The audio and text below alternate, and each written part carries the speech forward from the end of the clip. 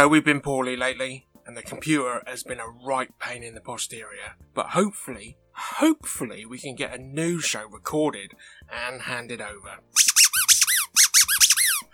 Look, everything's working fine at the moment. As long as we only touch the buttons we really definitely need to, we should be okay? I mean, we've got a fair bit to catch up on, haven't we? I mean, Gen Con is the big one. Yeah, well, we'll get there one day. We'll do the round, shall we? Origins, Essen, UK Games Expo, Gen Con, Paradise, Aircon, Dice Tower, East, West, North, South Cruise, TwinCon, Shucks, PAX, and the rest of them. Well, we might have to if my game gets so popular. Look, we're just putting the news off. We better get it done before the whole AI thing takes over and we become obsolete. Right, push that button. Just that one, alright? Nothing else. Hit it.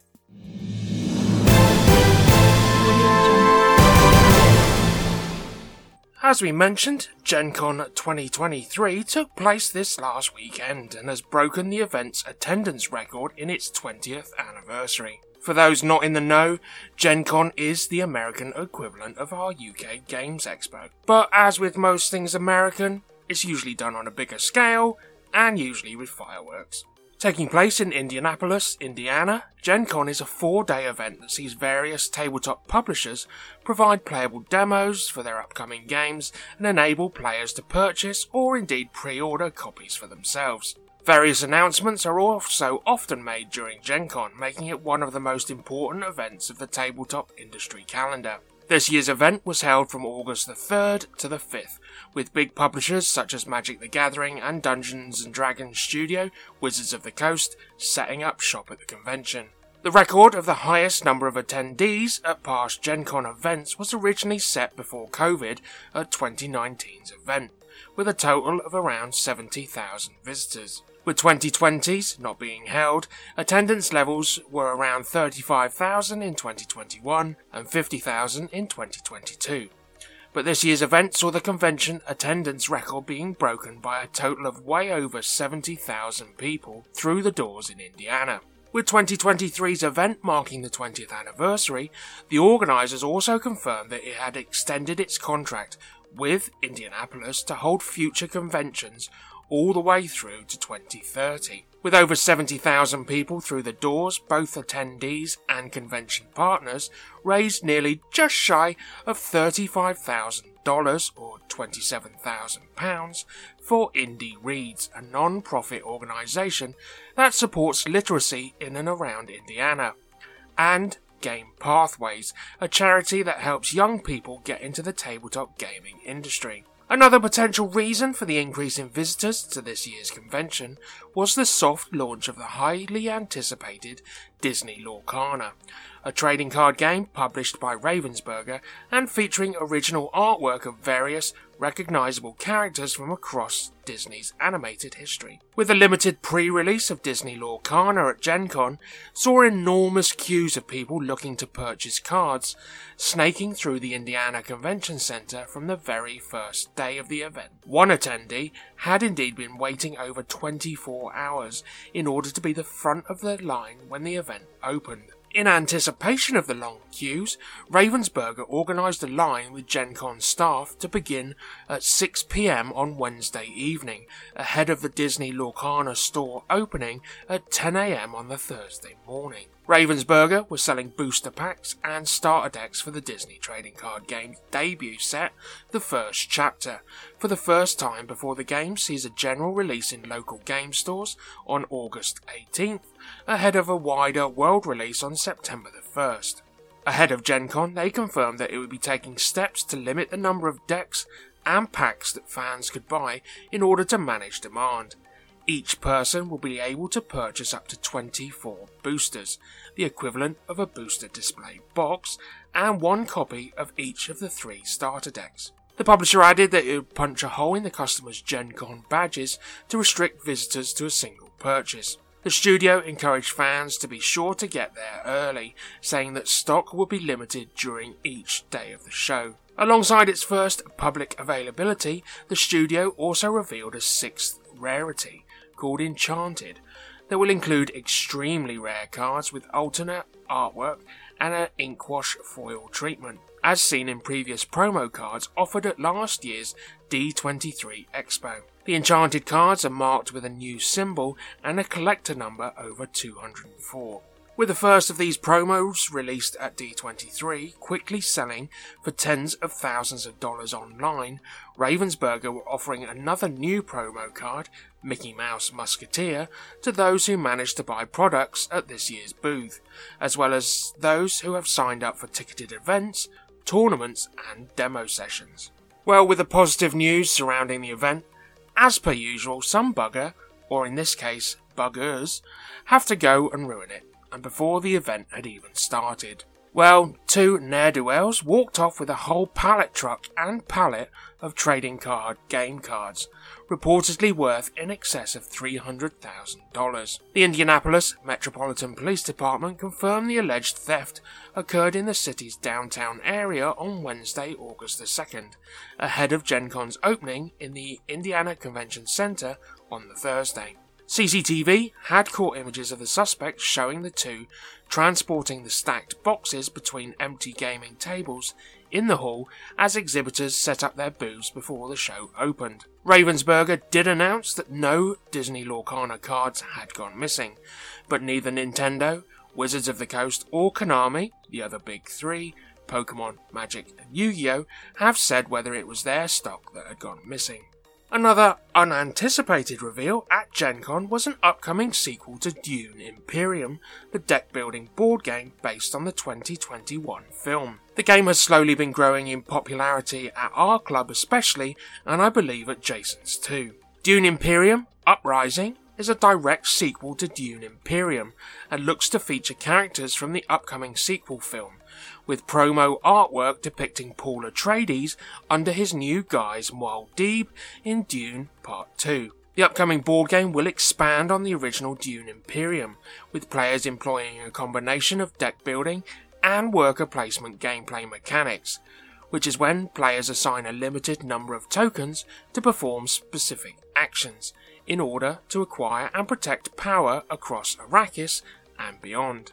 In the game, players will be able to employ methods favoured by the Empire, such as political intrigue and spy work, and Fremen tactics in order to defeat their opponents. Players will be able to learn the ways of the Fremen, including riding giant sandworms into battle. As well as the new character cards and gameplay mechanics, the new movie board game will include a 6-player mode that will enable players to team up against each other in a semi-co-op style mode.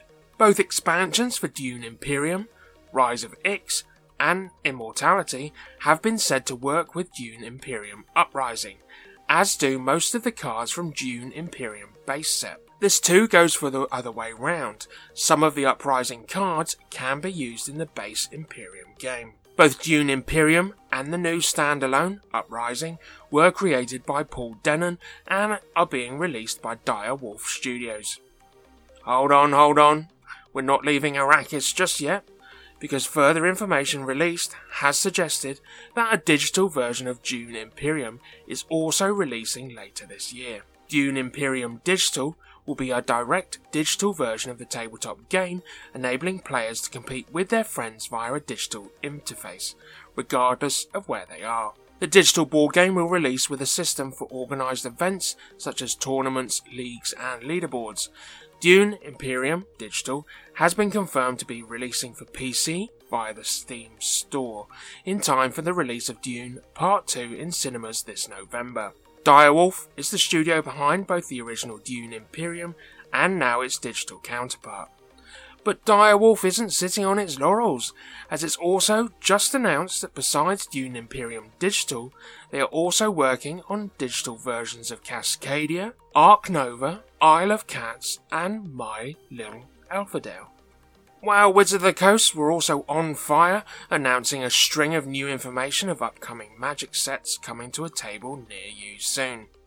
With the Doctor Who crossover into Magic the Gathering we told you about coming soon, who are Wizards of the Coast to sit back and relax as they announce more additions to its ever-expanding plethora of cards. First up is the 4th booster pack type designed for the previously announced Assassin's Creed Universes Beyond set.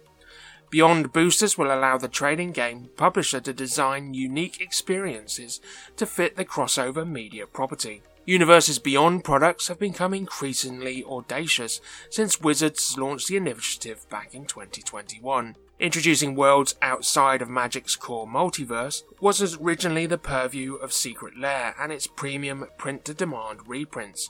Since that point, it has expanded to include the widely successful Warhammer 40,000 Commander decks and most recently Tales of Middle-earth, which dropped as a full premiere set with all the accompanying bells and whistles. Wizards of the Coast president Cynthia Williams previously teased Assassin's Creed coming to Universes Beyond during a 2022 Hasbro Investor Day presentation. This was further confirmed during a panel at Gen Con. The Ubisoft-developed video game series will help launch yet another type of booster pack. The publisher said during the panel that these booster packs would be designed to provide a particular player experience and help tell a story set in the world of the crossover property. Assassin's Creed has chronicled the centuries-spanning history of a secretive group of hidden agents, applying pressure to world events across the world. Its modern incarnation has focused on ancient Egypt, Greece, and most recently Viking-era Scandinavia.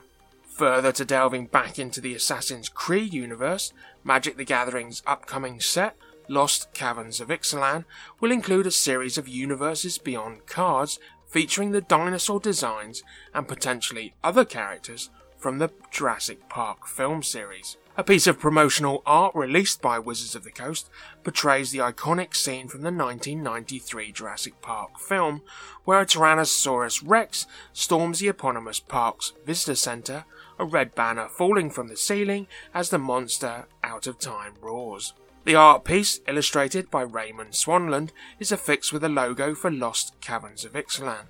The popular trading card game will return into the plane of dinosaurs, living gods, and Mesoamerican-inspired island culture in November, and apparently it's bringing some featherless lizards along for the ride.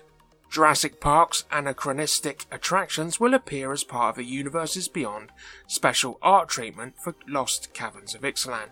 Expect to find them in set and collector booster packs, along with themed bundles and other collections, similar to how the double-faced Transformer cards appeared in last year's The Brothers War set.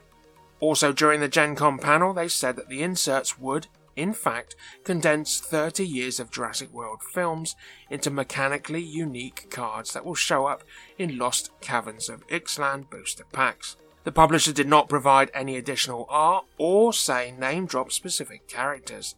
A Jurassic World Secret Lair is planned to accompany it to release later this year. Will we see full scenes such as the kitchen raptor scramble, the sweeping shot of dinosaur herds on the plains, and the giant pile of prehistoric poo? And will Jeff Goldblum show up? They didn't stop there either, as the next video game crossover to make it into the Commander Decks format will be based on post-apocalyptic RPG Fallout. Developer Bethesda's long-running series of RPGs set in an irradiated US would inspire a set of Commander decks planned for release next spring. The announcement of the decks came checked raiders, super mutants, monsters and robots, along with promising that the various factions of the Wasteland, which include the likes of the Brotherhood of Steel and the Railroad, would play a role in the decks. Wizards added that the decks would let players recreate Fallout's most famous and outlandish moments in Magic matches, suggesting that we might see a playful approach to the game's wilder perks like Bloody Mess and Mysterious Stranger on cards. You can bet we'll see the Vault-Tec mascot, Vault Boy, pop up somewhere too. The announcement of the Fallout Commander decks didn't specify which games might serve as inspiration for the upcoming set. The first two Fallout games were released in the late 1990s as classic isometric computer RPGs, before the series transitioned to first-person games from 2008's Fallout 3 and 2010's spin-off Fallout New Vegas. The latest mainline entry in the series was 2015's Fallout, with Fallout 76 expanding the series to a massively multiplayer entry in 2018. Magic the Gathering's crossover with Fallout follows a slew of other video game cards for the trading card game, including secret lair drops for Street Fighter and Fortnite, and upcoming Universes Beyond sets for Final Fantasy and the aforementioned Assassin's Creed. The Fallout Commander decks will be released for Magic the Gathering in March 2024. And moving away from Gen Con related shenanigans, we talked about the Magic the Gathering's crossover sets with the Lord of the Rings franchise, and the fact that the one card, or should I say the one ring card, had been found, and it's finally changed hands. The Toronto retail worker who found the one-of-a-kind Magic the Gathering One Ring card is now $2 million richer, or equivalent to £1.57 million, having sold it to the celebrity rapper and huge Magic the Gathering superfan Post Malone. The now named retail worker, Brooke Trafton from Toronto, Canada, made the discovery of a lifetime when he found the rare collectible Magic the Gathering One Ring card, following the release of the crossover set with J.R.R. Tolkien's beloved fantasy series. Proof the card's authenticity was later confirmed via the grading company PSA, which posted an image of the card on the 30th of June before giving it certification grading of Mint 9. In an interview with the BBC, Mr. Trafton said that as a lifetime player of the game, it was a childhood dream come true to have found the golden ticket collectible. I was overwhelmed with joy and indeed emotion. How can someone like me actually find something so astronomical? He went on to explain that when he called the store he purchased the Lucky Expansion Pack from to ask how to verify its authenticity, they hung up on him, believing it to be a prank. However, knowing plenty of people would gladly get their hands on the valuable prize, Brooke made sure to put the card somewhere safe. And nope, not in the depths of the Misty Mountains, but actually a bank. I called around to every bank I could get hold of to find a spot within like half an hour, he says, before wisely seeking a lawyer. I find it was even crazier than the lottery, he continued in his interview. I wanted to tell everyone, but I just couldn't. I had to keep it a secret. I didn't even tell my dad. Soon after word got out of its discovery, offers poured in from around the globe to purchase the one ring to rule them all, but Trafton never expected that it would be the American rapper and singer, Post Malone, who would take home the precious card. Post Malone is a known enthusiast of the fantasy game.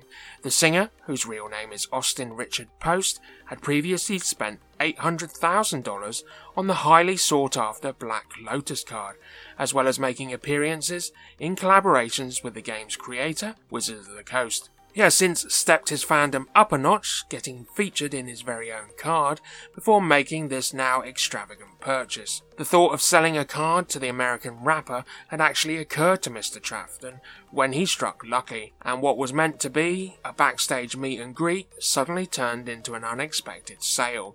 When Post Malone started asking what the current bid price was, he quickly made an offer which caught Brooke by surprise. The pair shook on the deal before celebrating with a beer on what was the day before Brooke Trafton's 37th birthday. It was so magical, Mr. Trafton says.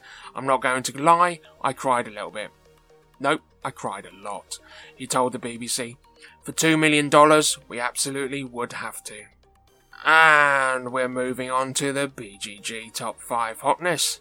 So these games on the list may already be out, due to come out, or crowdfunding at the moment. It tends to be a list on what people are searching for over on Board Game Geek right now and as of recording. And on to this week's Top 5. In 5. Take on the role of one of the great leaders of the past to build your own ancient city in World Wonders. In 4. Repel the Voidborn and restore Dominion in this space of 4x for Euro enthusiasts in Voidfall. In 3. Alien factions gather the last light from a white dwarf star at the end of the universe in Last Light. In 2. Become the leader of the Industrial Revolution in an alternative timeline in Nucleum. In 1.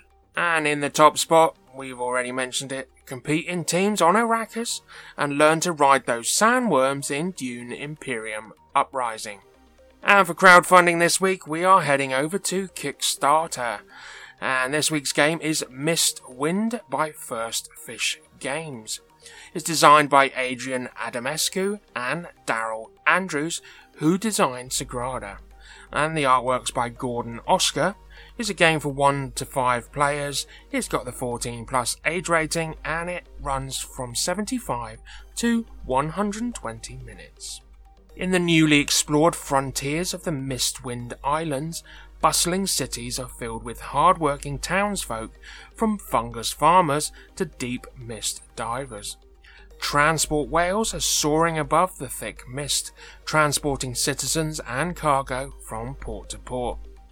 Mistwind is growing rapidly, and our leaders are looking to connect with neighbouring nations to expand trade networks that will be beneficial for many years to come. You are head of one of these trade companies with a chance to make a name for yourself.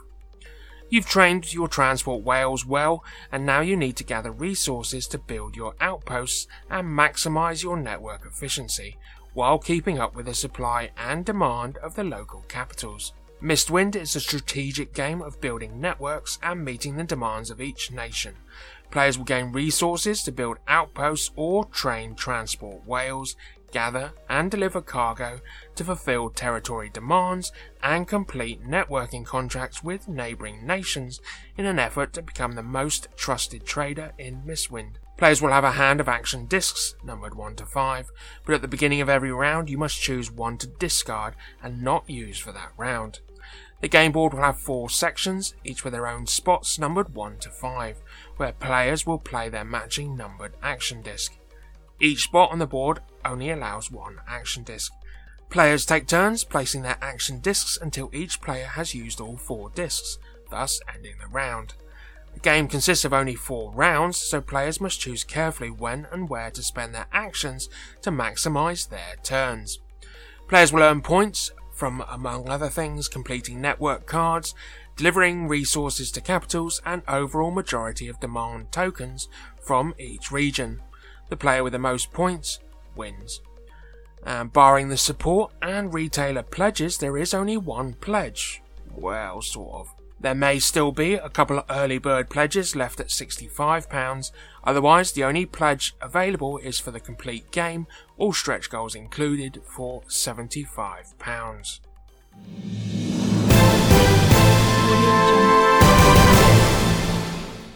Well, I certainly didn't fancy being in that Lorcana queue, chap. I know, 16 to 24 hours? Wow. Right, I think they've heard enough of this week. Well, you definitely. Nothing? Just say goodbye to everyone? And it's a goodbye from me. Keep safe, meeples. Keep those dice rolling, the cards shuffling, and we'll be right here for you next week.